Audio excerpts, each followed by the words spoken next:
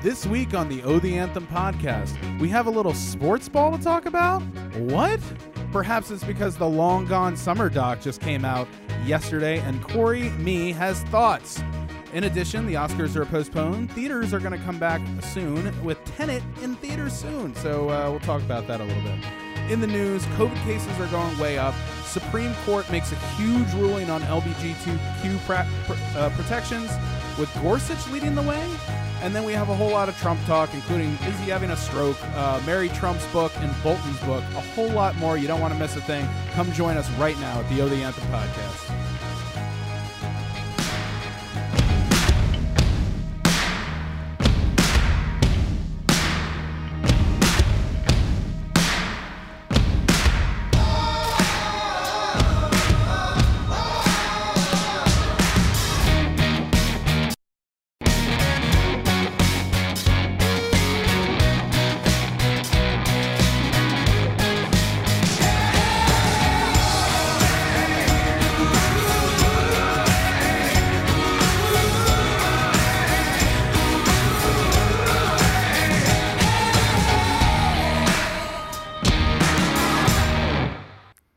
No, we haven't forgotten about you. This is Corey, and this is the Oh the Anthem podcast. Good afternoon, everybody. It's Rob. Welcome to episode 323 of the Oh the Anthem podcast, coming to you from the hashtag OTA LA Studios, high above the 110 freeway in downtown Los Angeles, California. Thank you for joining us. Yes, thank you for listening on your podcatcher of choice. The easiest way of doing that, anchor.fm/Oh the Anthem. Absolutely. So, lots of stuff to get to this week, Corey. Let's jump right in at the top. A little bit of, God, let me find the splash. It's been so long. Sports ball.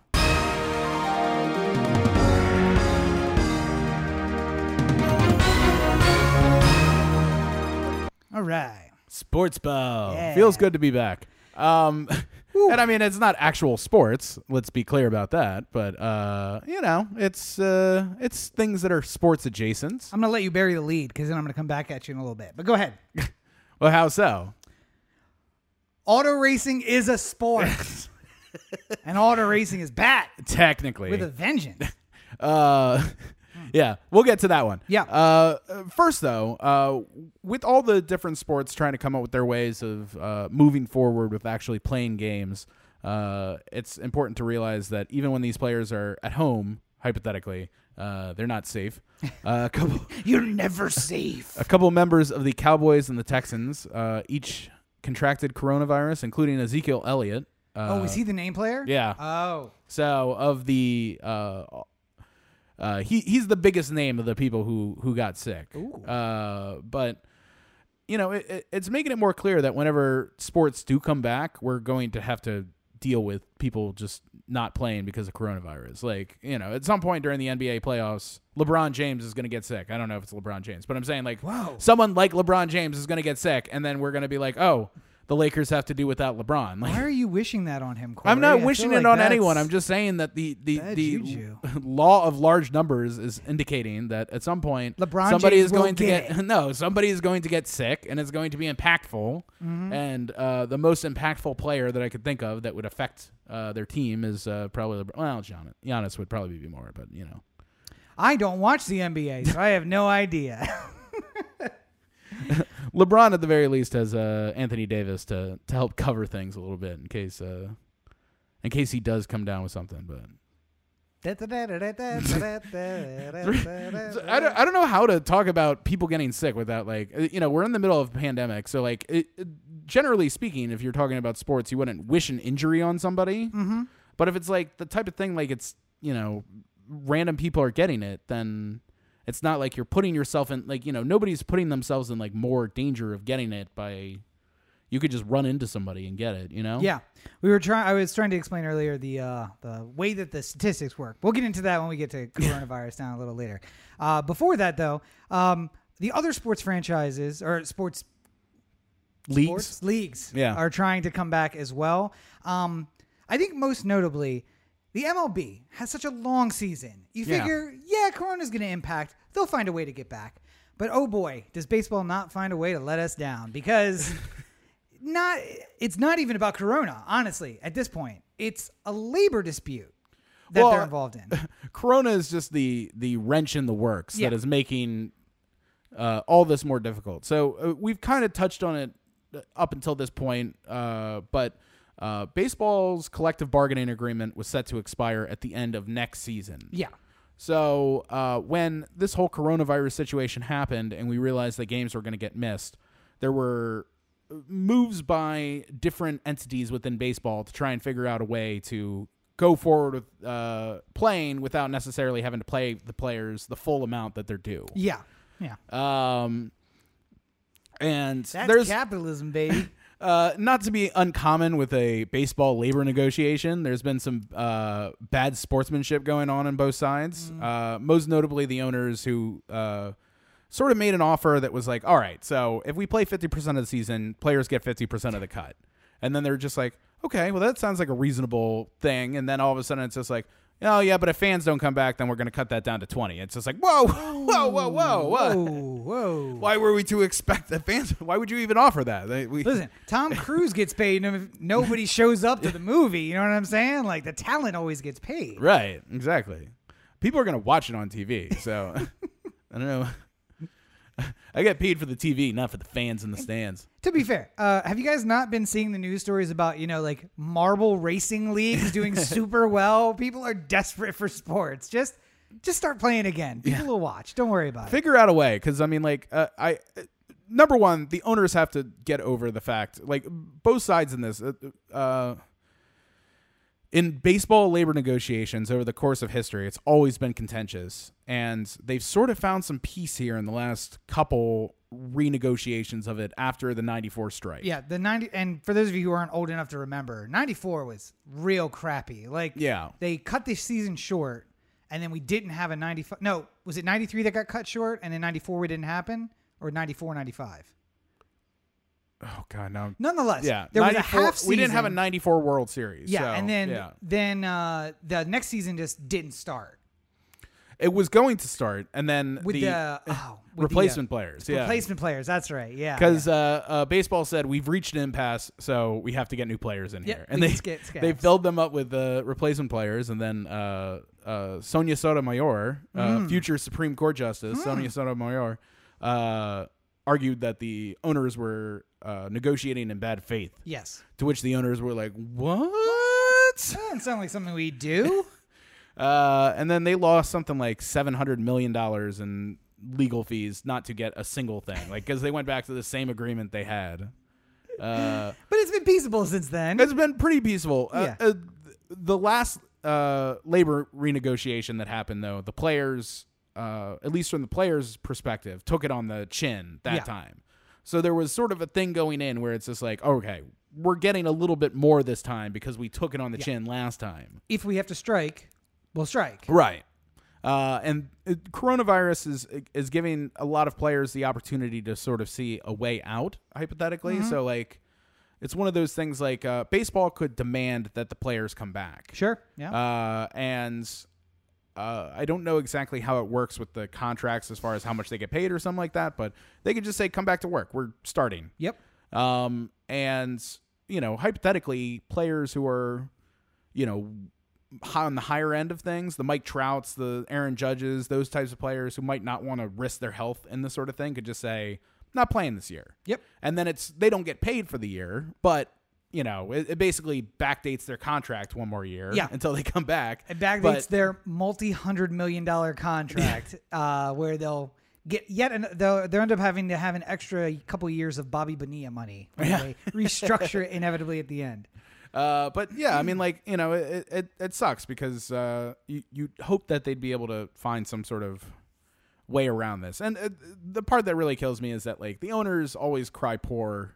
And I understand that the costs of running a baseball organization are, I'm sure, a lot. Mm-hmm. Like, you have staff and you got to pay for upgrades on the stadium and repairs and all sorts of things. And supplies. I mean, that beer is $18 a cup. I have no idea what it must cost what they pay, yeah. Yeah. I feel like you could get a better price on it. You're buying in bulk, right? Like, go to Costco, maybe. I don't know. They go buy 6-packs and pour them into the keg individually. I'll just take a can. I mean, just give me the can. Just give me the bottle. Save you a step. No bottles. I don't trust most sports fans with glass bottles of anything. The thing that's really disheartening about this whole thing is that I feel like the players want to play, and I feel like the owners, would like a product to be on the field, but neither one of them seems to have visualized the path to that being the case. Like, if a rule I've always been told in negotiation, or is a good starting place, is like you take the people individually, right? You say, what do you want? What is a win for you? Yeah. And then you hear what they want, and then you hear what the other side wants. And then you can sort of understand that if we start the negotiation from the place of this unrelated thing that doesn't get us both to this middle place, then it doesn't have a place in the earlier parts of the negotiation. Yeah. Get to the consensus as quick as you can, and then you can work out the variant details at the end. When I was negotiating as a lawyer, that was the general rule. Yeah. Your guy has 10 things. My girl has 10 things. Where are we? Is there anything here that we're close on? And let's start there. Yeah. And inevitably, 7 out of 10, it was just a little bit of tweaking and we can get there. Now, split the difference between these 2 points. Yeah. And now we have 3. Okay. But now the list is small. And every time we get to a stagnant place, we look back and be like, hey, we started with 10. Well, now we're at 2. And not only that, but there's some point along the way that maybe you gave in on because it wasn't as important to you, but it was important to them. And you sort of said hey, listen, I'll give you this one in good faith. Hey, we're both doing things for each other. And nothing's final. We can take it to the bench if we want to go all the way. But in the meantime, maybe you be a little bit more courteous on this one point that's really important to me and blah, blah.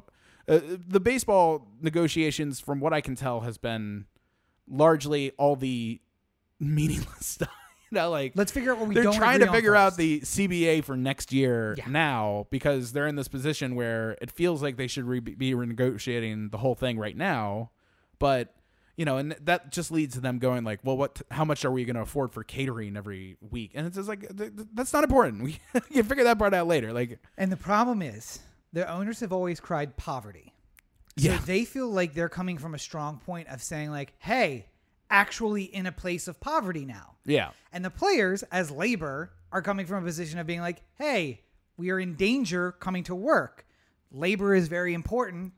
So whether or not either of them has a powerful position, labor always has a more powerful position. Yeah. Generally speaking, because Peter Angelos isn't strapping on cleats and going out there. Yeah, so. And you can get 100 replacement players to come out and try out, and none of them is going to be at the level of which your basic major league player will be. Right. There's a reason those guys are not playing in the major leagues already. There was one replacement player who really broke out. Do you want to guess who the one replacement player was? No. Who had a sustained major league career afterwards? Kevin Millar. Oh, I didn't know that. Yes. Yeah, it came out of the strike. So, how many players? I'm sure there's other ones, too. I'm sure somebody's going to He's the somebody's going to email and be like, Gary Sheffield was one of those guys, too. I'm just fuck, I forgot. No, he played 92. No, I know. I'm just saying. I'm just throwing some bigger name. He's going to be like, you idiot, you forgot. But how many replacement players were there? I mean, there was enough to fill all the rosters of all the teams. And one of them was able to continue playing for a long period of time. Yeah. So, if it was, and I don't want to say the NBA is in a different position, but I think the difference is you and I couldn't make an NBA team. People would have fun watching us play basketball. Yes. And 3 guys who are in just as good a shape as us. Yeah. Now, would they pay $118 for floor seats? No. Yeah. Not that it would level. Be fun. It would be fun, and I think that's just like the circus is fun. Yeah. I think that there's a little bit of a difference in that. First of all, there's a way smaller number of NBA players, and there's a field of players out in the world. I mean, and one and Big Three have both shown us that there are a lot of really great NBA and basketball players who don't play in the NBA. I would say that more than anything, I think there's NBA players who are people who are on the bubble more of being NBA players than there are baseball or because baseball has way deeper. You have to have huge. You have to have, lineups. multiple minor league teams put together of people. The people who are not on a minor league team currently are usually not on a minor league team currently because they're just not good enough. Like, they're just on the outside of, like...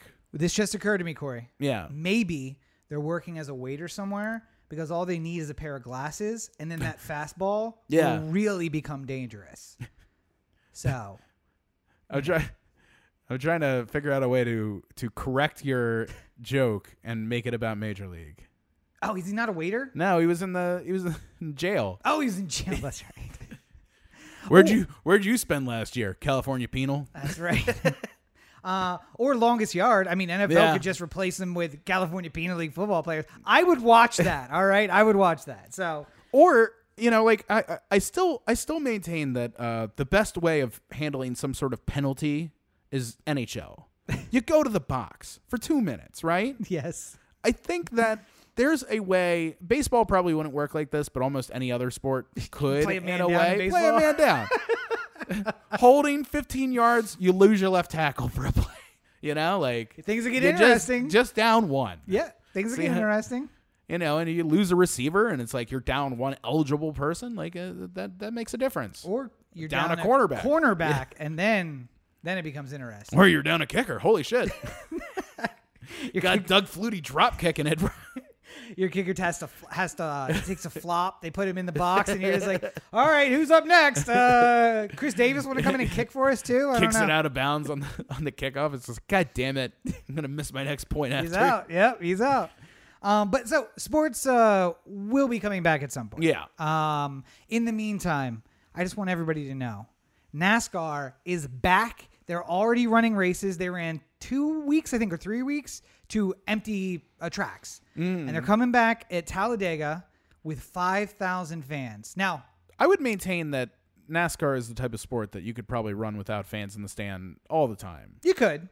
But part of the culture is people in the stand. Oh, yeah. I mean, there would be the purists who miss it. But I'm saying, as far as the racing goes. I think Talladega seats 170,000 people. Yeah. So the 5,000 that they're going to let in will basically be empty. But I'm saying, if I'm at a baseball game and I yell at Mike Trout, he can hear me. Yep. He might not be paying attention or anything like that, but if I'm yelling all game, at some point he's going to hear that. Mm-hmm. I can't yell at Jeff Gordon as he drives by it at you can hold up a sign. He's not going to see that shit. How fast can you turn your sign? Yes. What is it? I'd have to throw it on his windshield.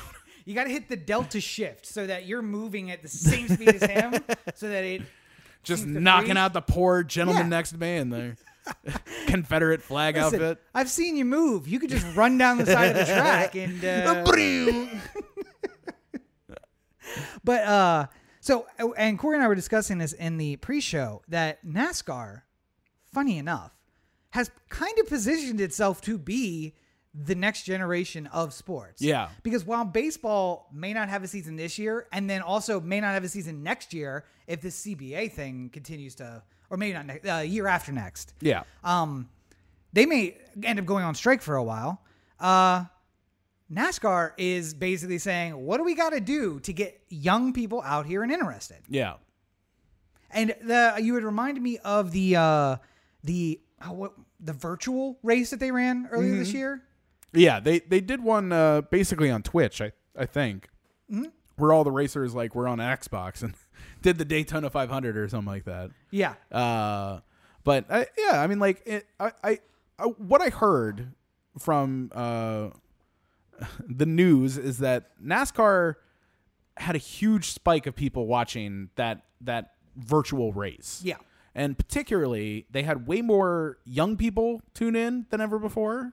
And they had way more diverse people tune in than ever before. Because NASCAR is kind of white and male. Yeah. Old white male kind of sport. Yeah. And for NASCAR to see an event where young people of different colors started showing up, it really got them excited. Yeah. So once all the protesting started and everything like that, they jumped in both feet first. We're gonna go harder than anyone else. We're gonna be the trendsetters on this one. And if I was to tell you, Corey, that there is a sport that banned the use of any derogatory language, especially that towards race or ethnic origin. Right. Any symbols of hate. What would be your first guess as to the sport that had done that? I mean, well, how about this? I would probably say baseball. How far down the list is NASCAR Last. on that list? Yeah. NASCAR would be behind that sport of two people who slap each other really hard in the face. Like, that would be the only sport that I would think would have... Now be careful. You'd have to go all the way down the list. People could switch away from us and go watch that on the Ocho right now, so be careful. I reminded them that's out there. Now they're gonna... But yeah, I mean... Why are you listening to this shit? Some guy named Rusty's getting slapped right now. And some little dude is about to take out a really huge guy, because it's always the little guys who, like, for some reason, they get that arm. He's like literally named David, too. Just hold your elbow and just get that arm moving and just knock the guy out. Like the Ichiro of slap fighters. Yeah. But I said when we were talking before, I actually watched NASCAR growing up. I watched regularly. I had favorite drivers. I did the whole nine. I bought merch with drivers on it. However, did you have the jacket with like all didn't the get patches? the jacket. Oh, okay. No, didn't get the jacket. I don't like being a billboard for products. For a while, I wore Nike because I actually like Nike, and then I found out about the whole, Southeast Asia sweatshirt or sweat. Say what stuff. now? And I was just like, oh, okay, so I'm not gonna wear Nike anymore either. And then I became the piece of the resistance, and then I was gonna say the Kaepernick thing. For a while, the only thing I would wear is, because I still like Nike shoes, I would wear black on black Nikes, where even the swoosh was black, so obscured, you couldn't really see it. I was safe with that. But I never went to a race, not because I don't like the sport or because I wouldn't want to see it in person, because I don't like the other people who go watch the sport. Right. And I think what I said was, all the people I hated from my high school are NASCAR fans and go to NASCAR races. And then even besides that group, all the people who are okay in my high school, but, still live where I grew up, where I don't want to live there anymore. Yeah. They're the rest of the people who go to the NASCAR races. So it's just like, and at most racetracks, you have 15 seconds of action followed by 2.5 minutes of nothing. Yeah. So it's really a time for you to hang out with the people around you, which is great if there's people you want to hang out around. If you like the people. But as you pointed out, the guy next to me might be wearing an entire 3-piece suit made out of a Confederate flag. Yeah. And that's not really a gentleman I want to get to know, because my guess is he's not going to have a lot of depth into the happening issues I might of the be world. sitting next to the literal boss hug. It maybe so. Actually, it's the guy on the other side of me who's wearing the 3-piece white suit with the cowboy hat. Confederate guy, not even at the level of boss hog. So surprising, but also not. They found that they could get interest from young people and people of color. I mean, I think that's the part that really shocked me. Not that like, I figured if they what's hard about racing is that, like, you have cameras in the car and you hear them talking to their like pit crew and stuff like that, but it's not like you're really getting a character of who, it's not like Dale Earnhardt's cracking jokes or anything like that. He's very serious about the task at hand. It's all the before and the after race stuff. Yeah. And everybody likes a winner, man. And that's why nobody gave a shit that Roy Ciricelli, or whatever his name is, said he wasn't going to drive anymore because he can't have a Confederate flag on his car. Bye. A guy who, at his best finished 39th and in a field of 43, by the way. Wow. Yeah. And never won anything, never placed at the pole, never nothing. So bye. But I think that it's an important... I wonder if the team manager was like, no, don't go. I think that there is a meeting of two things. There is NASCAR finding out they could get young people of color to watch. Yeah. And also, I do believe that the upper echelon of management and ownership at NASCAR are guys who are old enough who remember this sport started from people who were running from the cops. Yeah. That is what NASCAR, stock car racing, NASCAR, National Association of Stock Car Racing, or Stock Car Auto Racing. And it used to be you couldn't take a car on the track that wasn't at the outside looking exactly like the stock car. Yeah. And the whole point was, what can you do with that thing that makes it look street legal, but it ain't street legal? Because that's what moonshiners did. It's like, so I got a Ford Pinto. So they could drive by looking like it's a normal Ford Pinto. Yeah. 454 big block, and it's pushing 550 horsepower. So, like, the cop switches that light on. Cop goes by, officer. Yeah. But he turns around and hit the lights, and then it's nothing but, like, back wheels, front wheels up, wheelie down the street. And I do think that there is an element of people who said, when the sport first started, maybe that the element of the Confederate flag truly was about rebellion against authority. But that has, well, I mean, like, literally, if you had no connection to the South, your reason for having a Confederate flag on you was because you wanted to rebel in some sort of way, or because you hated black people. Well, I mean, yes, and but I mean, I would say that in the South more than the North, the Confederate flag was a statement about your belief about race. Right. In the South, I know people. So Talbot County is about to remove the statue of the Talbot Boys, and it's super controversial because there's a lot of people in Talbot County who great-great-granddaddy fought for the Talbot Boys. And the Talbot Boys were a group of guys who left Maryland to go fight for the Confederacy. And the whole point was, for me, it's history. Not me personally. For those people, they're saying, for me, it's history because my great-great-granddaddy went and fought for them, and I still consider myself a don't tread on me libertarian, anti-government guy. Right. So we have the same ideals, except one of those ideals for your granddaddy was keeping slavery around. That's why he went to fight for them. And why he was upset Maryland didn't leave the Union. So. I mean, like, all I can ever think of is there's a band I really like called Turbo Negro. Yeah. And they're like a Finnish death metal band. And, you know, and most of the world, when you hear Negro, it's black. Yep. So the band is literally like Turbo Black, which sounds like a really killer metal band. And it's black death metal, right? It's more pompous, but it's certainly hard. Sure. Anywho. Yeah. I have one of the shirts. I got one of the shirts at the show. And then I realized after I got it, I'm just never going to feel comfortable wearing this in public because it's not worth it that somebody knows that I like this band enough to think that I might be a racist. Like, but if you travel to Finland... Yeah. Or if I maybe went to their show, then I could wear the shirt because then people would know. And you change in the parking lot into the shirt and out of the shirt. Well, you know, sweatshirt before I go in. The only guy with a sweatshirt in LA in the summertime. Like, I got things to hide. I don't know what to tell you. I try to hide my Turbo Negro sweatshirt by keeping the sweatshirt on and the hood up.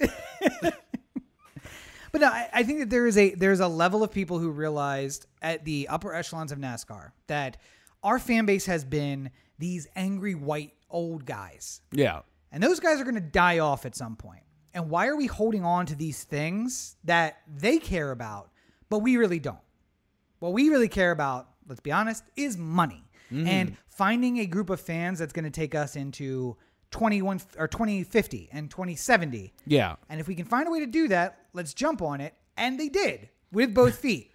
Firing a driver who I heard the story on the way in, so I don't even know what driver it was, but apparently firing a driver for using a racial epithet at one of the races since they've been back, letting Ray, whoever his name is, quit rather than letting... The racial epithet, by the way, was the N-word, though. Yes, it was the N-word, just to be clear. Yeah. And I believe that it was used in regards to Bubba Wilson, who is the only black driver in NASCAR. Right. And it wasn't said to him, but it was said about him in the presence of someone else.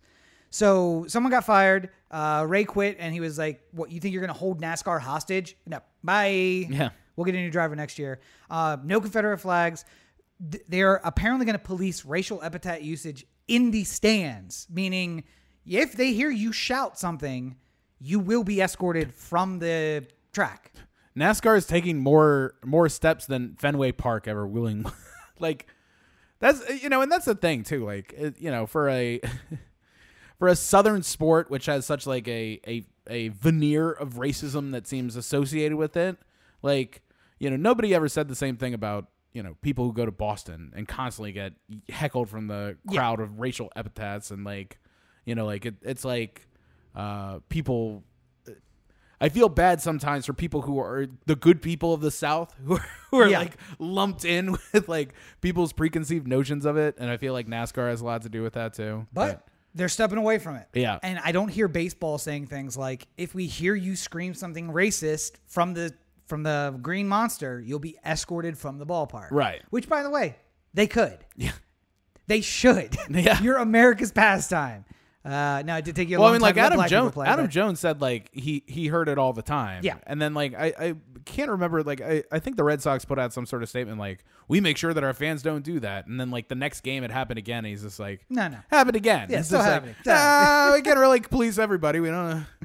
Yeah. And we have Tony chiming in from Facebook. And Tony says, do you think there will be a price hike due to limited seating? Drivers are isolated. Yes, NASCAR drivers are isolated. So for them, it was the easiest sport to bring back. But keep in mind that they're not isolated either. They have a pit crew of 12, generally speaking. So those guys are around each other all the time. And there's another group behind the scenes of about 20 or more. And they're all in contact with the driver. And the way the racing works is it's 4 hours of extreme sports. It's 125 degrees, and you need to have all your facilities and all your attention. You start feeling sick in the middle of that, most guys aren't going to pull over. They're going to say, I can push through this. Yeah. So testing is also important for them. But yes, there will most certainly be a hike on prices at Talladega. I can't say for sure that they won't clear more selling 5,000 seats than they would selling 170,000 seats. They basically get, the cost of whatever the sky boxes are for Yeah, Talladega. for the whole thing. 5,000 probably fills up their luxury boxes. And that's I probably also- what they're thinking. I would imagine. haven't seen that they're not going to allow luxury boxes where it's like, hey, you guys have all been together quarantined. Sure, we'll give you a box and you can buy the box, as well as 5,000 grandstand seats. Yeah. That's the other thing, too. You want an egalitarian sport. There are two levels, really. Rich and poor. It's luxury box and grandstands. Now, your grandstands go from like... Can you be in the infield too? In some places, yes. Oh, okay. Talladega, yes. Martinsville, no. Martinsville is a half-mile oval, and there's no room inside. But you might be at the top of the grandstands versus trackside, but essentially, it's all the same thing. It's like baseball. There's levels to it, and the price may vary somewhat. I think there's less variance at NASCAR than there is at baseball. Yeah. Because what is the Yankees behind the home plate seats? Oh, the legend seats or whatever. Lexus luxury box or Yeah. whatever, like 11,000 a seat. Oh yeah, yeah. You're not going to find that in NASCAR. But there's also not a place like that. Like maybe at the line, but you can really see action happen. There's not like anywhere. a 50-yard line Yes. for NASCAR. Yeah. So it's a super egalitarian sport. So I encourage people to get into it. So long as they stick to this whole no Confederate flag and no racism thing. But before we move on from sports, you wanted to talk about the Long Gone Summer doc. Oh boy, did I. Yeah. ESPN has been doing documentaries to fill the time of not having sports, which is fine. I've been enjoying them. The Jordan doc was really nice. I felt like it was pretty fair, all things considered. You getting Jordan's involvement, I think people were worried it was going to be a Jordan infomercial, but I felt like they covered everything with a fair lens, you know? Maybe you let Jordan get the last word on a couple things that maybe he wouldn't if you were independently editing the thing, but He's Michael Jordan. It's about the 98 Bulls. yeah, it's fine. It's What do you fine. want? Yeah. Tony Kukoc is the center of this Bulls documentary. They did the Lance Armstrong one, the 2-part Lance Armstrong one, which I liked a little bit better because it was basically calling Lance on all his bullshit all the time. And like, it seems like Lance is trying to be honest, but this is also the guy who lies all the time, like constantly. So, I like Icarus better. No matter what it is, Icarus is better. This is a better documentary. And now this Long Gone Summer one, which is remembering the good old days of the home run chase in '96 with Sammy Sosa and Mark McGwire. I thought for sure you were going to say 1926, back when there were, was it Mantle and Lou Gehrig? So Was that 26? 60 would have been Maris and Mantle. 60. That's what it is. It was 61 asterisk. Yeah. That movie. Let's do a Right. documentary about that year. Well, that there has been documentaries about that one, Yeah, and The Billy Crystal 61 movie is really good too. Absolutely is. And I feel like you learn a lot about what it means to be Roger Maris at that point, because Roger Maris was going through fucking hell because nobody wanted him to break Babe Ruth's record. They decided like after he passed 154 games that they were going to like partition off Babe's record because he did it in 154 games, and Maris was going to have to get this asterisk on his record. All because baseball was very short-sighted about like how they should perceive the history. So wait, are you saying that in that documentary and that movie they address the controversy kind of right up front? Oh, like in the Billy Crystal movie? Yes, yeah. Oh, yeah. Oh, so I mean, I can only imagine how much of Long Gone Summer was talking about the controversy. No, they kind of at some point about halfway through they mentioned seeing Andro in the locker, which was a much bigger story than they played it out in this doc. As I remember, It was more of like somebody saw Andro in there, and it's like, what's Andro? And then they asked Mark McGwire, and he's just like, yeah, I did it. And then they moved on to other things. but as I remember, that ended up going to Congress. It was such a big deal. Yes, and yeah. with about 15 minutes left in the movie, they start getting into maybe these guys were on steroids, and maybe Congress is getting involved. Maybe everything you know about baseball is a lie now because this record is no longer true. But thanks for watching. And it's only going to get worse because Barry Bonds is upset about it, so he's going to start taking steroids now and just blow all the records out the water. What bothers me is that this is not me hating Mark McGwire or Sammy Sosa or anybody who used steroids. If I was a baseball player of that caliber and pretty much everyone was using steroids, I couldn't imagine that I would not do it. And I would imagine that most of the players, there's still players who are doing it right now, and they've just figured out a better way of hiding it. So I've been playing a lot of Fallout 4 recently, and one of the storylines about the old world in Fallout 4 is that there were two leagues, and essentially one of them was like anything goes. We just want to see a dude who runs like a 1-3-40. That's what we want. Just whatever you want to take to get you a 1-3-40, you do that. And then the other one was like totally clean. So it kind of like it split the world into, if you want to see exactly what a human is capable of, given all of the science and technology that we have, right, you can see that. If you like the game in its pure form, it's less impressive, but it's more. And I mean, there is something to be said for that. Well, I mean, like, take McGwire, for instance, right? Say he never took steroids. He would still probably hit a lot of home runs. Yep. He was still a very just naturally big, bulky guy. He was a Bash brother before the steroids. If you look at rookie year or USC Mark McGwire, he's still like a lumberjacky looking guy. He's just thin. Like he's not like super muscle on muscle. He wasn't Mr. Adonis. Yeah, it's not like all up here. It's not like when you see him in the Cardinals uniform and he looks like fucking who's the guy with the ox? Paul Bunyan? Paul Bunyan, yeah. Looking Paul Bunyan-y. He's wearing a 3X jersey on top and the small pants. Yeah. God, chicken leg. The fucking pajama look. I hate it. Anywho, I have no problem against Mark McGwire specifically, right? Yeah. I have a problem that nobody stopped any of these players from doing it because now I can't look at what Mark McGwire did and accurately be able to say, because what's great about baseball is no matter what, to a degree, you could say Tris Speaker and this player are very similar because they both have this number of hits in their career. Yeah. And, you can break things down and you can have arguments about oh, well, he wasn't good against lefties. You got to go to Ted Williams for, and so on and so forth. Derek Jeter and Cal Ripken both played short. They went to third. They're comparable players. Baseball is filled with these little things where you could have discussions and, there's obvious blind spots where there weren't black players for a long time. So yes. Babe Ruth's career isn't necessarily the same as Chris Davis's career for that reason. But it's easy to be the best when you don't let other people play. Yeah, and you also have 10 teams. It's easier too. Yeah. But more or less, you have a sense of what a really good baseball season is because of numbers that are kept. And when there are things that cause the numbers to jump out of whack, you take that from us. Yeah.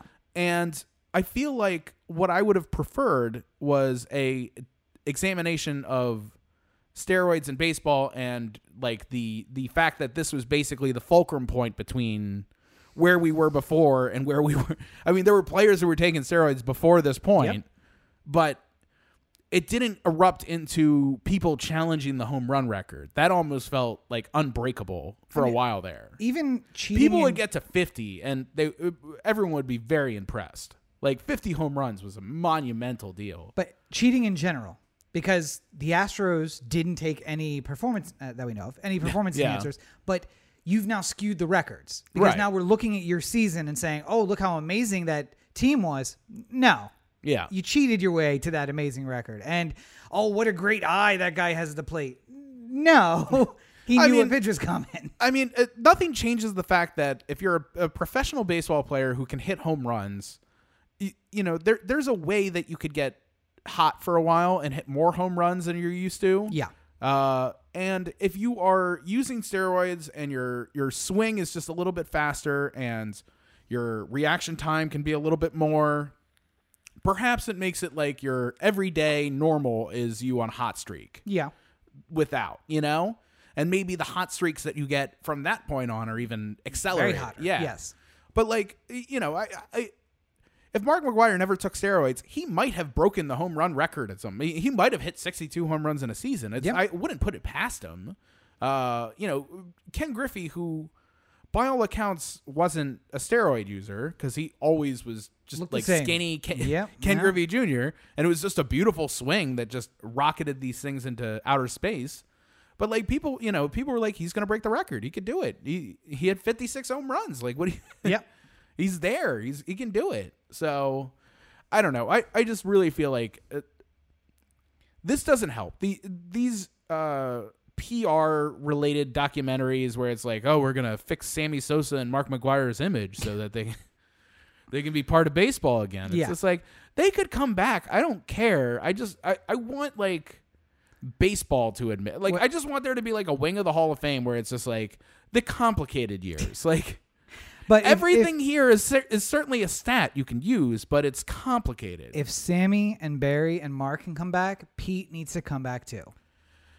Because the betting on the game, though, has always been the ability for one player to impact the outcome of a Major League Baseball game versus gaming the entire home run race based on performance-enhancing drugs. But at the very least, you could say that with people who are using steroids, which is part of the reason why I don't blame people who did it that much. I mean, like, I'm disappointed. I'm not mad. It's just like... Thanks, Dad. It's like I just wish that...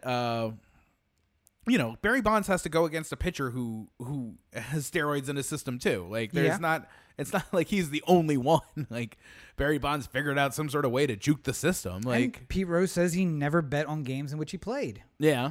And there was that NBA ref who said he never bet on games that he played. But then he admitted he did. Did he? Yeah. Okay, I don't remember that. See, that's the problem with Pete Rose is like I want to, like, as far as accomplishment and worthiness of being in the Hall of Fame, yes, like, obviously, there's no doubt he's the hit leader. Like, yeah. That makes sense. But it doesn't make sense because he just constantly does whatever he can to get close to getting in, and then he blows it up himself.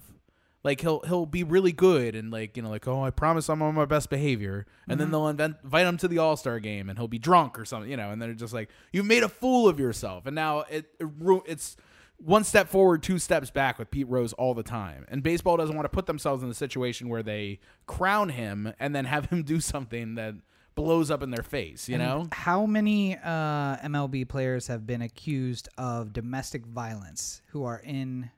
Oh, ton. I'm sure. There's awful people all over the place. But yes, there is. So, but you're drawing really weird lines. That's all I'm saying. I'm saying the lines are determined by the Baseball Writers Association of America. That's who decides who goes into the Hall of Fame. Well, and I mean, like, there's people, you know. So somebody said didn't vote for Cal Ripken on the first ballot Hall of Fame because no one's ever been. Because at that point there had not been a unanimous pick, and they're just like, if Babe Ruth isn't unanimous, then neither is Cal Ripken. Yeah, like he's not better than Babe, so I'm not going to vote for Cal Ripken, even though he's obviously a Hall of Famer because of this point. Like I can't control that, you know. I mean, he's still winning the Hall of Fame. This one guy's vote meant nothing, but you have to appease the powers that be in the Baseball Hall of Fame more than you do others. All I'm saying is, when I'm running things, Pete's in the Hall of Fame and the baseball writers go to the guillotine. That's it. I'm tired of it. I'm tired of the whole thing. They can just not be responsible for it. They don't have to die. That's not how it works. You pay for the sins of the past. That's how it works. Oh, my God. All right, now that we've talked about sport, if you guys didn't think we missed sports a little bit, that was 45 minutes on sports. But, that was Sports Ball.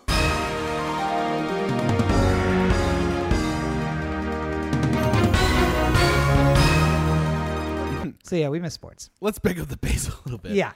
For your consideration. Yes. So, news that came out today, the Oscars are going to be postponed for 2 months. In addition, the 2021 Oscars, which are the Oscars for this year. Right. Yeah. And the qualification date is going to back up 2 months as well. So, because by the way, I only mentioned that because I had someone ask me today, wait, when are they usually? As if they said like, oh, we're pushing them to September from June. Like, no, this is next year. Yeah. And the reason that they are pushing it is so that more movies can go out to theaters. It was going to happen end of February, early March, something like that. I don't know what Sunday it lines up with, but somewhere around there. It's going to be backed up 2 months to April, and February will be the end of the year. Yeah. For the Oscars. It's usually December 31st, but now end of February. And for movie lovers, this is amazing. Yes. Because the traditionally dead time of the year will basically... So one of the problems we always have with seeing those Oscar movies is it also aligns with Thanksgiving and Christmas when you have a lot of shit going on. And now it'll be spread out.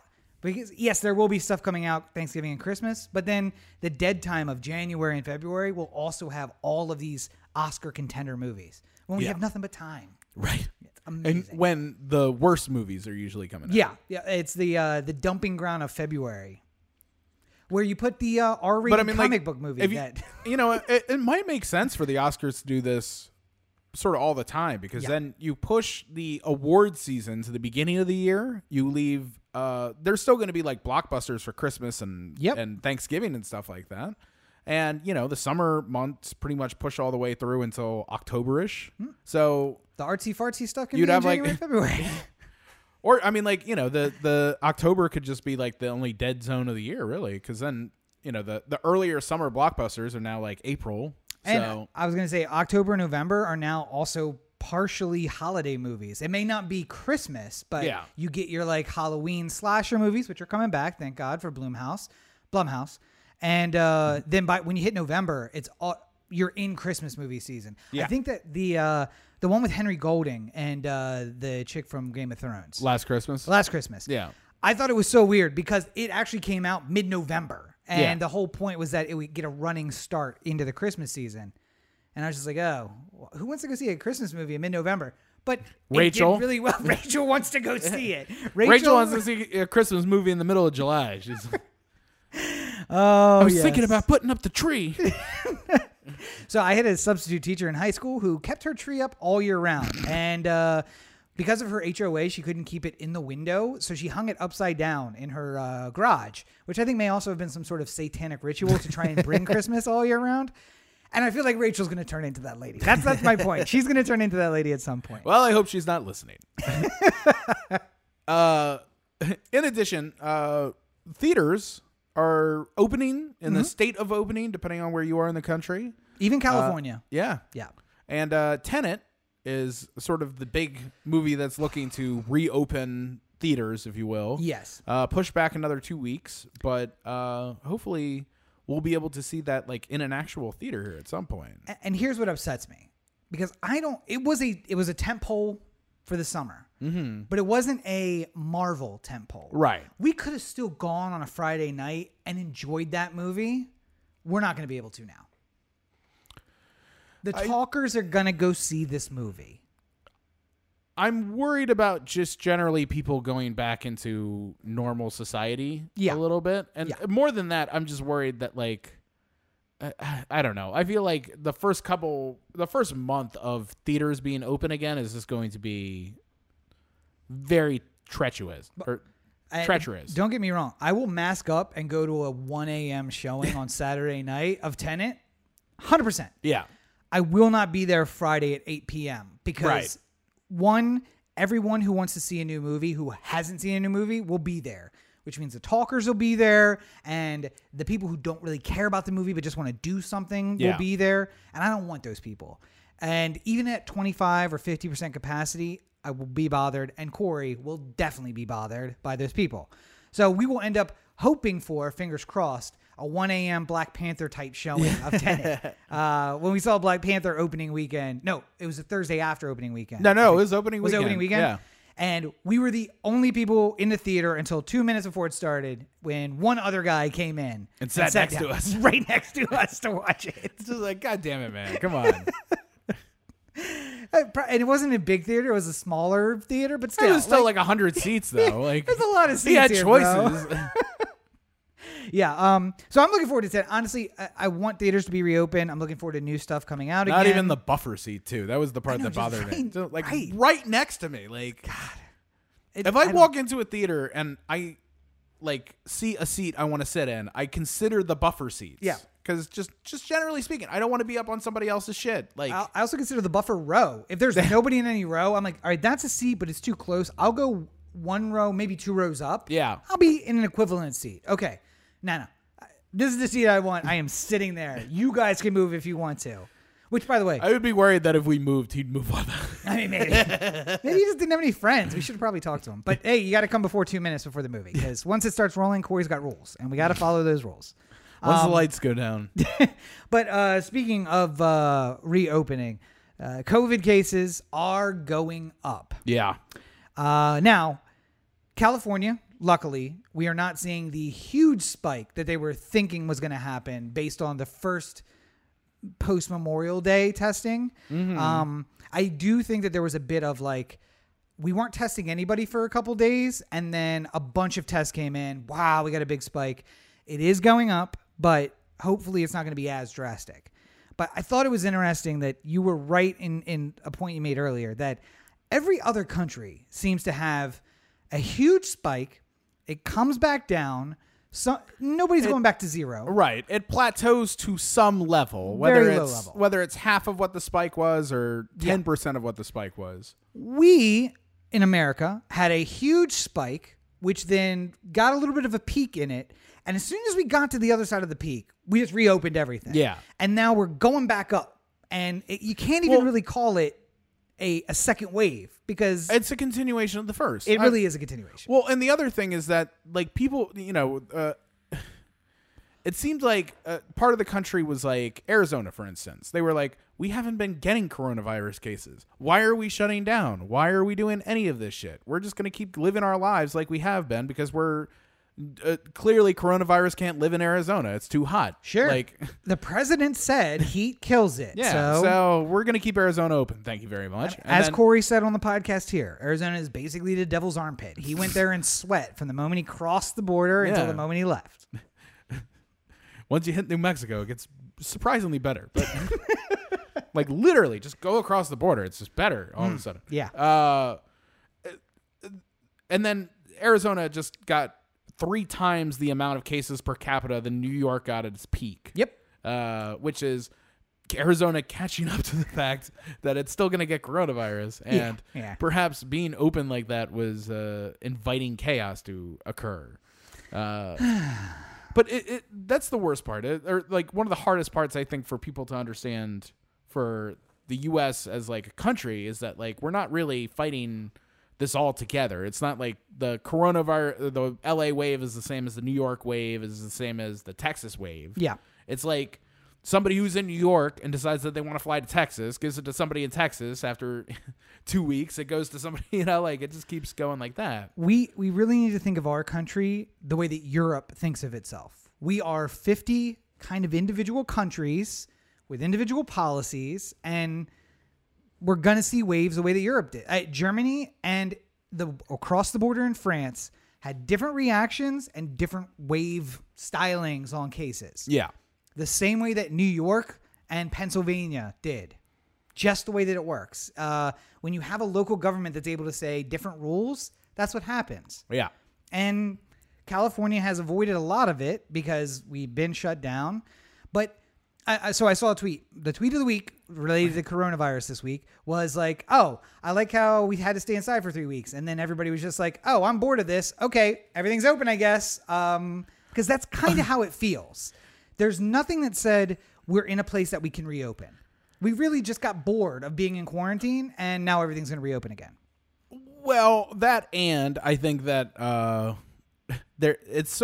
openings have sort of seemed to follow with how the state of California or whatever state is getting pressure from legal threats. Yes. From different. I mean, but to me, I'm pretty sure the Monday after when hotels and stuff like that were allowed to open was going to be when the judge was going to have an immediate or emergency injunction about whether or not the hotels could be closed because of the coronavirus. Yeah. Or if they could policy themselves kind of thing, you know? Yeah. And right before that happened, Newsom was like, oh, we were going to open up hotels. So that lawsuit is obviously not like an emergency thing anymore. And that sort of backs up the thing. Much like we talked about Maryland, like their unemployment got fucking hammered. Yeah. And nobody was getting unemployment because the system was not set up for that many people being unemployed at the same time. And then they reopened. They were just like, oh, no, it's fine. We're going to get back to it. Yeah. I mean, basically, another tweet that I saw this week was just like, the All Lives Matter crowd weren't shouting All Lives Matter when it was talking about grandma dying last week because the economy's got to be reopened. Yeah. And then they spent 2 weeks shouting All Lives Matter at the Black Lives Matter movement. And now we're getting back to the, I know, fuck grandma. Grandma could die. I need to get a haircut already. Which, by the way, just have somebody in your house cut your hair. Just Worked have out Roxy fine do for it. me. Worked out fine. Although, by the way, it's already growing out. I think I might actually just buzz it down. Just to like the scalp or something like that? Yeah. Do a GI I don't know chain? that I'm going to bick it. Bicking is a lot. And the widow's peaks are, by the way, the short hair at 10 and the short hair at 36 are much different. Look how far I can pull it back and it's still forehead. Oh my gosh. Anyway. Yeah, just have somebody at your house do it. Get a pair of trimmers. Unfortunately, I have curly hair, so. I mean, I don't know if you watched the video, which is available on my YouTube channel, but you use the scissors first and then you buzz it. Right, but with curly hair, there's a lot more you have to consider. I don't have time to get into it. I'm just saying. Every time I go in, they say I got to charge you more because it's curly, and I'm just like, got it. I mean, I don't think that's true. I don't feel like I've been lied to this whole time. I'll go with you for your first haircut and confirm whether or not that's the case. But one thing we don't have to confirm, and maybe one thing that the president wishes he had confirmed, is where does his Supreme Court justice nominee stand on issues? Because big case came down this week. Real quick, I'd like to do the blind read. Okay. Well, first let's do the case. Let's do the case. So, it's a person. I didn't get the details of whether or not the person is identifying as male or female. So excuse me. Well, let's use they. Okay. We'll use the they here, meaning a single person who is transgendered, but we're unclear about whether they're male transgendering to or moving to female or female moving to male. Fair enough. So instead we'll use they. Yeah. They sent out an email to everyone at work saying, hey, just so you know, come Monday, I'm going to start my transition. So I would appreciate these pronouns. I would appreciate that you understand where I'm coming from, if I look different or if I'm doing something different or if I ask you to call me a different name or any number of these things. A heads up email to the office. That person was fired. Yes. That case over whether or not they were allowed to be fired for announcing that they were transgender went all the way up to the Supreme Court, where it was ruled on today and was, oh God, I don't know if it was upheld or if it was. I think it was overturned. I think it was on appeal about the lower state saying, no, this is not a violation of the Civil Rights Act. Basically, transgender rights are roped into the Civil Rights Act. Yes. And that was the decision that was handed down today. In a 6-3 decision. Yes. And I heard that number and I was like, wait, what? Okay. Like 5-4 you might have got me on, or like a 4-3-2, like some sort of Republican split where they couldn't come to a consensus. So the strong liberal side of the court held it. Not 6-3. Yeah. Did not see 6-3 coming. And I would like to, if you didn't hear who voted where, yes, I would like to read the lead opinion of the preserving opinion. Is that the? No, it is the. It's a controlling opinion, but it is the majority opinion. Majority opinion. Yes. When the express terms of a statute give us one answer and extra textual considerations suggest another, it's no contest. Only the written word is the law, and all persons are entitled to its benefit. An employer who fires an individual for being homosexual or transgender fires that person for traits or actions it would not have questioned in members of a different sex. And therefore, the employer is in violation of the Civil Rights Act and the law. Yes. So that was the decision. Just everybody who's listening to this right now, take a second. Think about your favorite Supreme Court justice. Who do you think it was? And Gorsuch. It was fucking Gorsuch. You were thinking Ruth Bader Ginsburg. Yeah. I know you were. You thought it was Kagan? You thought it was Sotomayor? Nah. No, it wasn't. It was fucking Gorsuch. Wait. And who nominated Gorsuch? That must have been Clinton, right? Trump. Oh, okay. That was the seat that was going to be, fuck it. What's his face? I already forgot. Merrick Garland. Merrick Garland. Yeah, it was going to be Garland's seat, but McConnell wouldn't hear any proposals, so it became Gorsuch. And Gorsuch was seen to be the second coming of Scalia. And in a way, they're correct, because both Scalia and Gorsuch are very into textualism, which is the exact word-by-word reading of the Constitution. However, Scalia is a strict constructionist, and you would find Gorsuch to be more of a textualist. Yeah. And that might not make a difference in a lot of cases, but in a case like this, it actually does. So a constructionist will take in outside information, but only that information that was at the time of the law's passing. Mm-hmm. So this really came into an impact when it's First Amendment, Fourth Amendment, Second Amendment cases, because it's like, well, what was the intention at the time? Not how we read it now.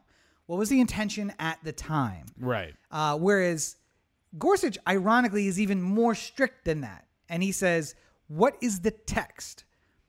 But we get lucky when you have law that was written by people like Lyndon Johnson, who spent his whole life writing legislation and was very specific about the wording that was used and terminology used and what's actually in the law. Which, by the way, will suck for anything challenged that was created in the last 20 years, because they are the laziest lawmakers in the world now. Yeah. And they're all written by other people. And then they're written by the people, the APAC. Well, yeah. CPAC. Or whatever trade group is trying to win favor. Yeah. Like, if it's a medical bill, it's going to be written by pharmaceutical companies and insurance companies. That's how it's going to be done. Somebody in the boardroom of the insurance company is writing that bill. But yes, this is number one, great news for all my friends in the LGBTQ plus community. Yeah. Especially with the fucking awfulness with Trump deciding to take away protections on the anniversary of the Pulse nightclub shooting, which almost doesn't seem like a coincidence. No. Seeing as we had the Tulsa Juneteenth thing going on at the same time. That was as well. some kind of scheduling error, all right? We didn't know, okay? It's not like he celebrates Juneteenth. We were wondering why the venue was open that day. Not a lot of big political rallies wanted to come in on that day. And Tulsa? Juneteenth? Really? All right, well, let's do it. We thought it was going to be a day off, but no. It's wonderful news in that regard. It's this ruling in particular sort of is specifically highlighting a trans issue, but the generalized reading of it is that this would apply for other protected classes who aren't necessarily trans. Yes. So if you, under the same pretense, if this was, I've come out and I've decided that I'm going to let the whole office know I'm gay, and that way if you see my boyfriend come, you're not confused. Everyone knows I'm gay now. Then, or that I'm telling everyone that I'm gay now. Then they can... hypothetically, the same sort of protections would apply in that case, right? If it went up the chain, you know. And That is kind of the question, whether or not it puts some kind of new test that do gay and lesbians meet that test. The way that you put it, my boyfriend came to visit me at work and I got fired because of that. Absolutely. Yeah. Because what Gorsuch is saying here is that you would not fire someone else if my girlfriend came. Yeah. Or if a girl had her boyfriend come. So now Right. you've drawn a line that violates based on sex. The question is, is just being gay enough? The text of this case is just announcing that someone is transgendered. So I think that there'll probably be a qualifying case. The problem is I don't know that anyone's going to bring it because conservatives will be too afraid that they lose it and then there is no gray area anymore. And liberals will be too afraid that they lose it and then we actually need more legislation. Because right now... Or more clarifying judgments from the court. Right now, it basically says we don't need an equal rights amendment. We don't need an LGBTQ amendment. We don't need anything additional because all of those protections that we would look for elsewhere can be brought in under the Civil Rights Amendment. Yeah. And as long as that's still good law, which who knows? Yeah. But as long as it's still good law, then we're okay. And I say who knows because Congress let the Voting Rights Act expire. So who knows what's going to happen with the Civil Rights Act. But and then one other thing, just because we're talking about the courts, we had talked a couple weeks ago about how they were considering a case about qualified immunity and because police there officers. were dueling cases going up on qualified immunity, and it seems like it's the kind of thing the court would want to decide. And they've decided not to, so it's not on the schedule for October. So let me kind of give some context for that. The reason they wouldn't do that is also because Congress has said they want to address qualified immunity as part of their greater, let's talk about policing in America. Yeah. And the courts have historically said, we don't want to make new legislation from the bench. Right. Let them have a crack at it. And then, yes. Yeah. They have before, but essentially what they did, the progression of civil rights was Brown versus Board of Education ruled that segregation, separate but equal, is not good law. And there were other cases that came up to establish how we can make equality.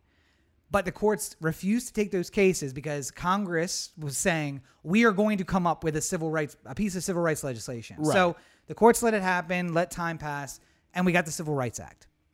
Now, Brown versus Board of Education was 1958, I think, 59. Civil Rights Act was 65. That seems like a long time, and it is a long time when you're waiting for it. But when it comes to governance, that is kind of light speed. We went from Jim Crow to Civil Rights Act in 7 years. The fact that, and you know, speaking to the protests and what's been happening because of it, you know, a lot has fallen really quickly and almost unbelievably quickly. I wouldn't have thought going in that the protests would be as impactful as they are. But people are really holding the line, and I appreciate it. And I'm going to call back to the beginning of this episode, though, because the difficulty is the things that have changed might be those points of consensus where we are not that far apart, and let's give on those first. Okay, the harder talk, the harder work is going to be done down the road. Yeah. Well, I mean, like you have to renegotiate with police unions. Yeah. Like I think 40 states have police bill of rights that give them a separate bill of rights other than citizens. Yeah. Which are now questioned. Why do they have more protections than the average citizen? Well, and I mean, like, you know, at the end, much like we could say about baseball with the players union and having a lot of power when it came to not getting drug testing. Yeah. On any kind of, it makes sense. You know, you would think that if you were a fan and you wanted the sport to be clean, the players would want all the players to be clean and they'd fight for that, but they didn't fight for that. No. And because of that, it fucked a lot of players. So it's not necessarily about like unions being good or bad. It's about like what levels some unions take to get certain things that aren't necessarily beneficial for the long-term sustainability of the union. Yeah. This is what happened with the auto workers to an extent because people were like, okay, we want to bail out Ford and Chevy and all these other companies, but we can't if somebody's getting paid $87 an hour to sleep, and you can't fire them because they're in a union contract that is so impossibly difficult to get rid of that this person literally sleeps all day and gets paid. And that was the first, and don't mistake people who criticize unions as like trying to work for the betterment of the worker, because a lot of people who criticize unions don't like unions or don't like organized labor. But it's important, I think, that while this opportunity has presented itself with police unions, that everyone take a look at their own house, because this is a thing that could blow up 100 different ways if it wanted. There's teachers unions that are frayed at the edge because some people are against the sort of seniority of teachers unions. I am insanely pro labor. However, some teachers unions have too much power, and bad teachers can't be fired. And that is, you should not protect the worst in your ranks. You should look at the union as a way to strengthen the profession and make it better, and protect your people. Yes. From things like, from reasonable exceptions of getting fired. Like Mr. Jones wants to be Mrs. Jones. That's fine. And we should work to protect their rights to do that. But Mr. Jones sleeps all 4 periods of the day and his kids don't learn anything. We should be able to fire him. Right. Or put him on a path of either being a better teacher or getting fired. And I mean, like, that's the same thing that people are basically saying with the police unions. Absolutely. Like, the idea of the good cop is not wrong. Like, we all have people who are police officers who are friends or family, and they're well-meaning and they're not causing trouble. Yeah. But they also don't want to rock the boat. They don't want to call out the people who are doing bad things on the force, because it's them against everybody else that they do that. Yeah. And it's not worth it if you are, one person in the Tuscaloosa Police Department. Not to pick on Tuscaloosa, but the only difference is a teacher does a bad job or an auto worker does a bad job. It sucks, drives up prices, makes a profession look bad, but nobody dies. Yeah. So we are now talking about police and not teachers, although we should talk about teachers and we should talk about auto unions and everything else. Right now we're going to talk about police and doing something about policing. Speaking of police, just real quick. Yeah. The Baltimore City Council had their vote tonight onto Yes. what they were going to do. And even though Brandon Scott is now effectively the mayor. Effectively, yes. Jack Young decided not to listen to a single thing he said and was pushing through every single bit of the police budget he could. Yep. So there's that. So enjoy one more year, Baltimore Police Department, because I have a feeling it's going to be different next year. Something tells me that Brandon Scott's already scheming his cuts. He's already. Yeah. So this might be the time for the police to be like, you know what? We're actually on board with moving this grant money around and giving you some oversight. So how about that, Brandon? It'd be wonderful if it happened. They're not going to do it. It's not going to happen. They're not going to do it. The FOP will go out and with a straight face say, listen, there's nothing wrong with cops planting guns. We know they're bad people. You know your organization is on treacherous land when the New York Union police chief is like, show us a little respect. And it's just like, I'm watching it and I'm just like, dude, read the room.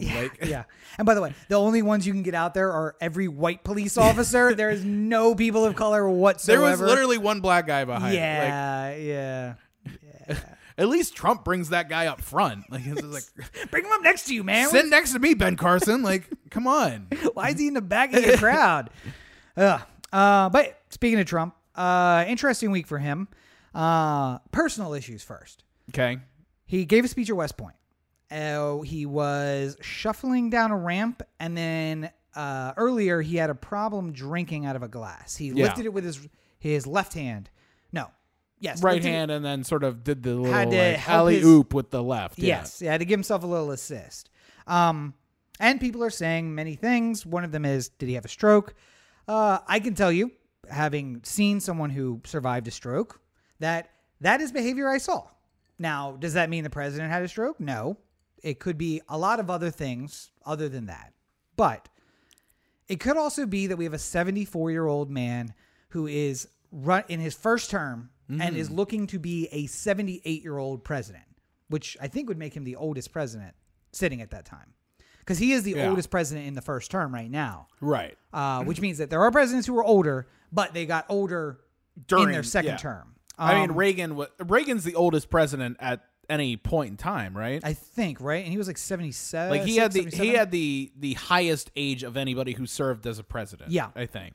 And if the math is right, that means that we are in the election year. So, yeah, so Trump would be 78. He would be the oldest president. But one of the things I mentioned was Reagan, towards the end of his second term, you could see that he was starting to go away. Yeah. And people were concerned about that. And it may have been a factor in electing Clinton and then Bush and then Obama, where we went like a younger, let's look for a younger guy.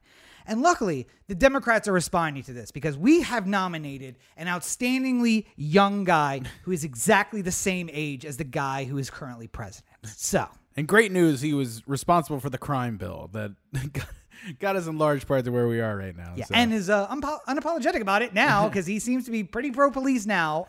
In another case of read the room, dude. And just wait for him to ruin it all when he announces Amy Klobuchar as his vice president. Yay. Yeah. So I don't know if the president had a stroke, but all I'm saying is I was saying Pete Buttigieg, not just because of the things he was saying in his campaign, but because we need a guy. We need a Teddy. We need a Jack. We need somebody in their 40s to just give us one, a young guy. What really worries me about the idea of the Trump stroke, and I'm not trying to diagnose him from here because I don't know shit. I don't know anything about it. Yeah. And I don't feel comfortable making kind of assumptions about it. What I will say though is that what worries me, given how much apologizing on behalf of him already happens, like I would hate to think that he actually gets to the point where he's full on stroke, like full on. He's lost it. He's incapable of running the country, and he's still going to be out there because what are we going to do? Give it to Pence or like, you know, like, and it's like, oh, he's strong and virile and you don't know any better. And like, he will never admit it. Like Kim Jong-un, when he disappears for a while, like our North Korean leader, where it's like disappears and it's just like, he might be dead. Like, no, he's strong and virile more than ever. He was riding 2 horses bareback. You have no idea. Kim Jong-il hasn't been seen in 5 weeks. Oh, well, we got this video of him riding 2 horses, like one on each foot. Yeah. So there you go. This undated How video. sick is he? But and that's the problem. He will never step down, no matter how bad he was doing. Yeah. And can you get a majority of his secretaries to agree that he is unfit for office? Probably not. I mean, it would have to be, you know, like vegetable level, I think. Like it would have to be so clear he can't operate that like that is the level it reaches. It reaches like incapacitation because him just being crazy. I'm not the one. I mean, it's not the same era, but like FDR for the last couple of years effectively was, you know, Eleanor was the shadow president is what they would say. You're thinking of Woodrow Wilson. He was incapacitated. FDR was bedridden, but he had all of his faculties until he had the heart attack that killed him. Woodrow Wilson had a stroke likely on a train going to Seattle, and his wife was probably the first female president because she said, no one gets access to him but me, and then would take bills into him, and they would have notes on them when she brought them out, and then whenever anybody saw him, he couldn't move his hands. So everybody was asking, where did the notes come from? So, but yeah, I don't even know. It would have to reach that point because I don't think that anyone asked the question. Not one of his secretaries, by that I mean, of course, the secretaries of the departments, right, would have the balls to go to anyone else and be like, so he's looking bad, right?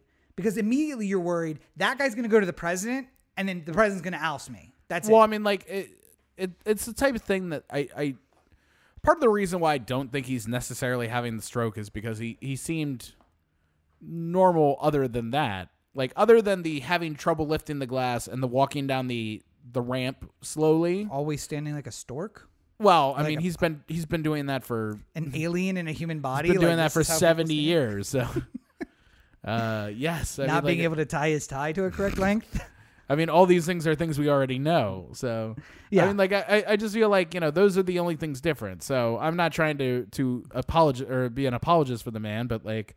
You know, he could be dealing with something stupid that, like, You know, like every once in a while, my shoulder's fucked up, and I don't feel like I can lift my arm up all the way. Yeah. So maybe he like slept weird. Now his shoulder's fucked up and his hips fucked up, and it's not enough to like make him stop from going to West Point. But he's gonna need a little help with the glass. He's gonna need a little help down the ramp. I'm not saying that a stroke is a possible thing that could happen, but I'm not.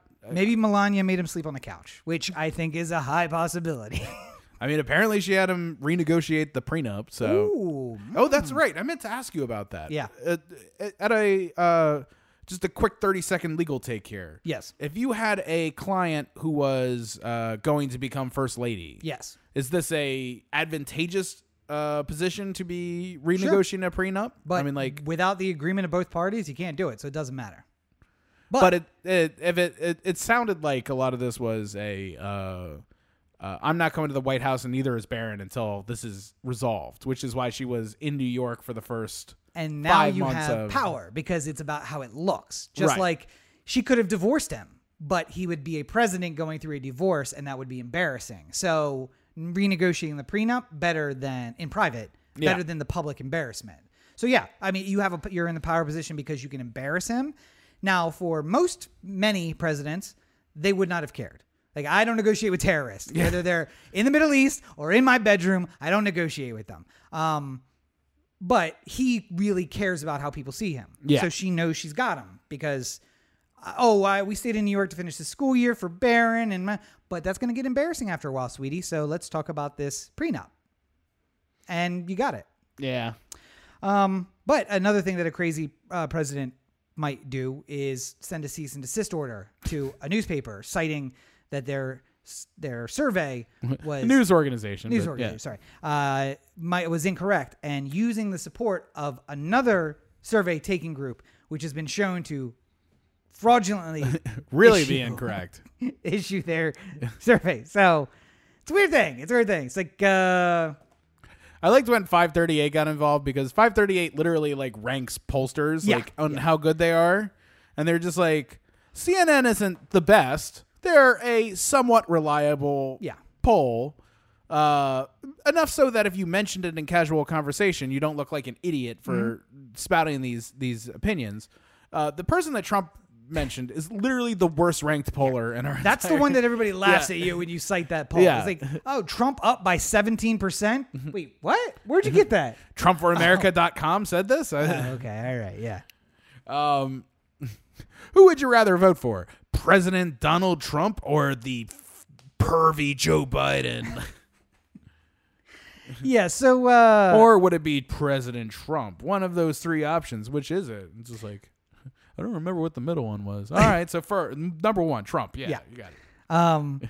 But I just love that CNN responded to that by basically a legalized version of fuck yourself, and nothing more came of it. Like the press secretary brought it up again, but that was it. Here's what's amazing is that it's just not even being able to see the optics of it, because this is the type of thing that like Erdogan does, or like some like banana republic in Central America or South America or something like that. Yeah, somebody who's like desperately trying to hold on to their kingdom, and it's like, no, you're lying.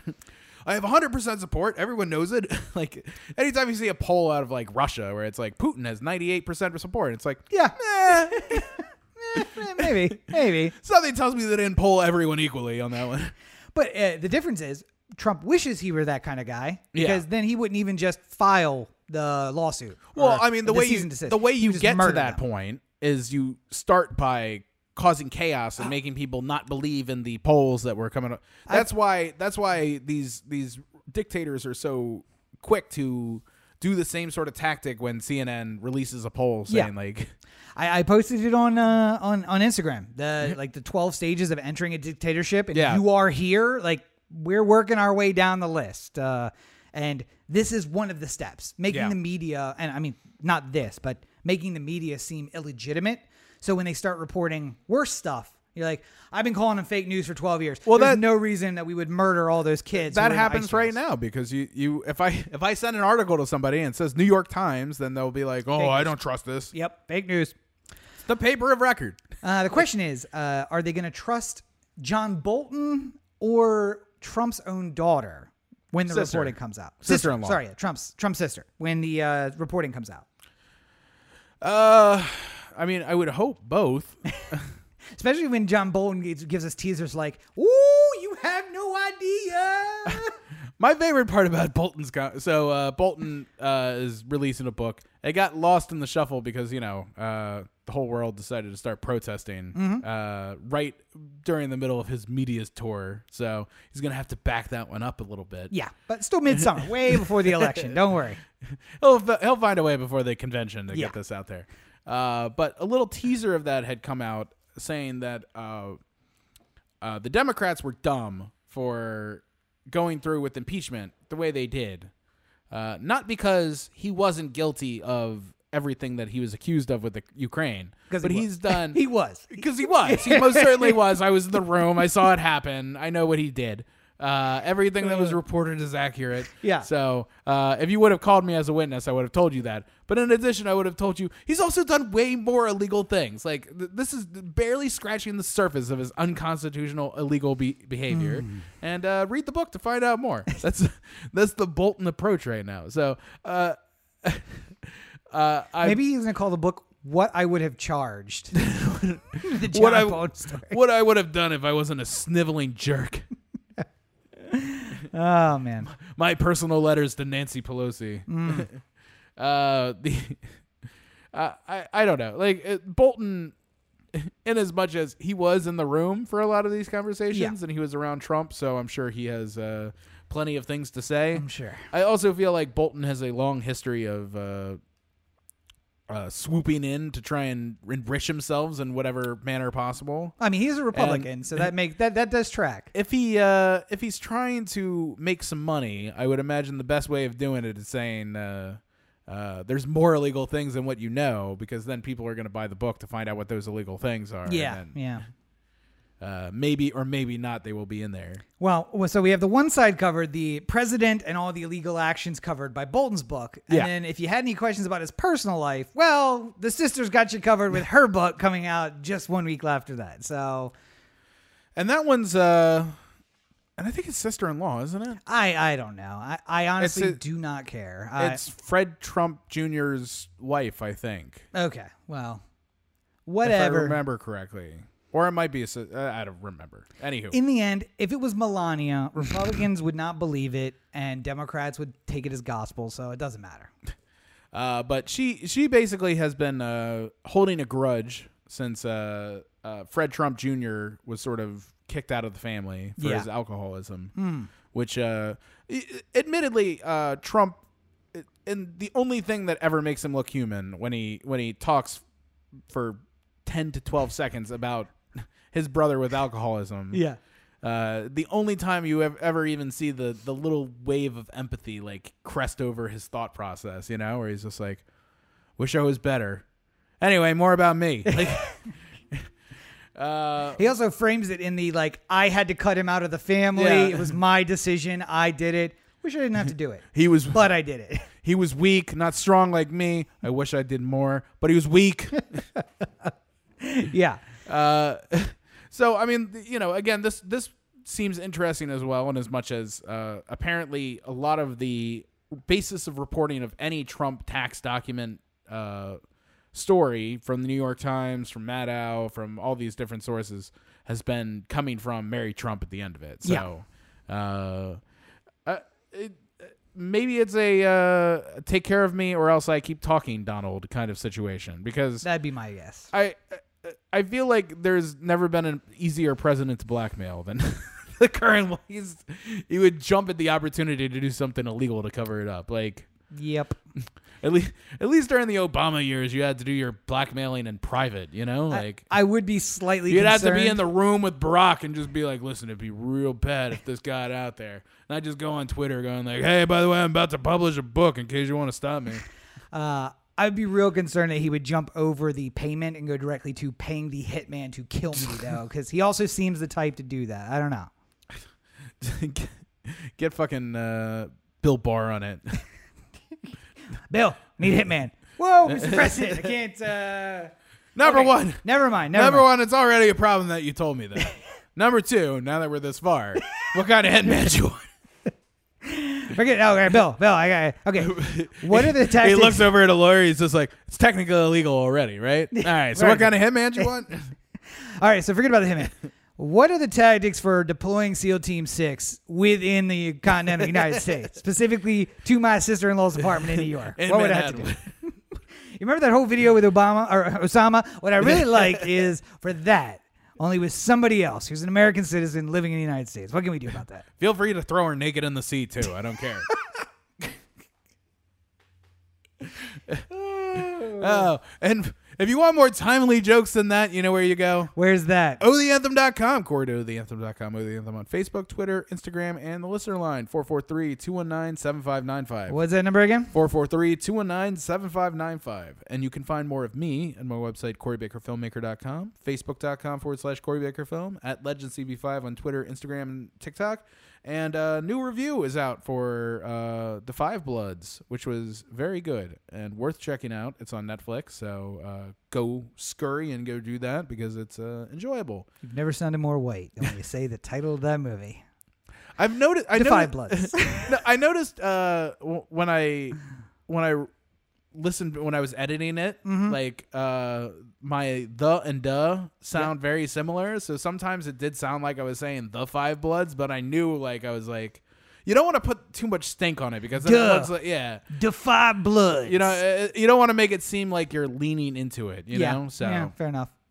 And don't let Corey let you sleep on the fact that his brand new track is available now. oh yes. Corona Anthem, CB5 featuring CVD, available now on SoundCloud. So go check out that video to come this week with yet another take coming, a remix, if you will, coming this Friday, featuring yet another artist.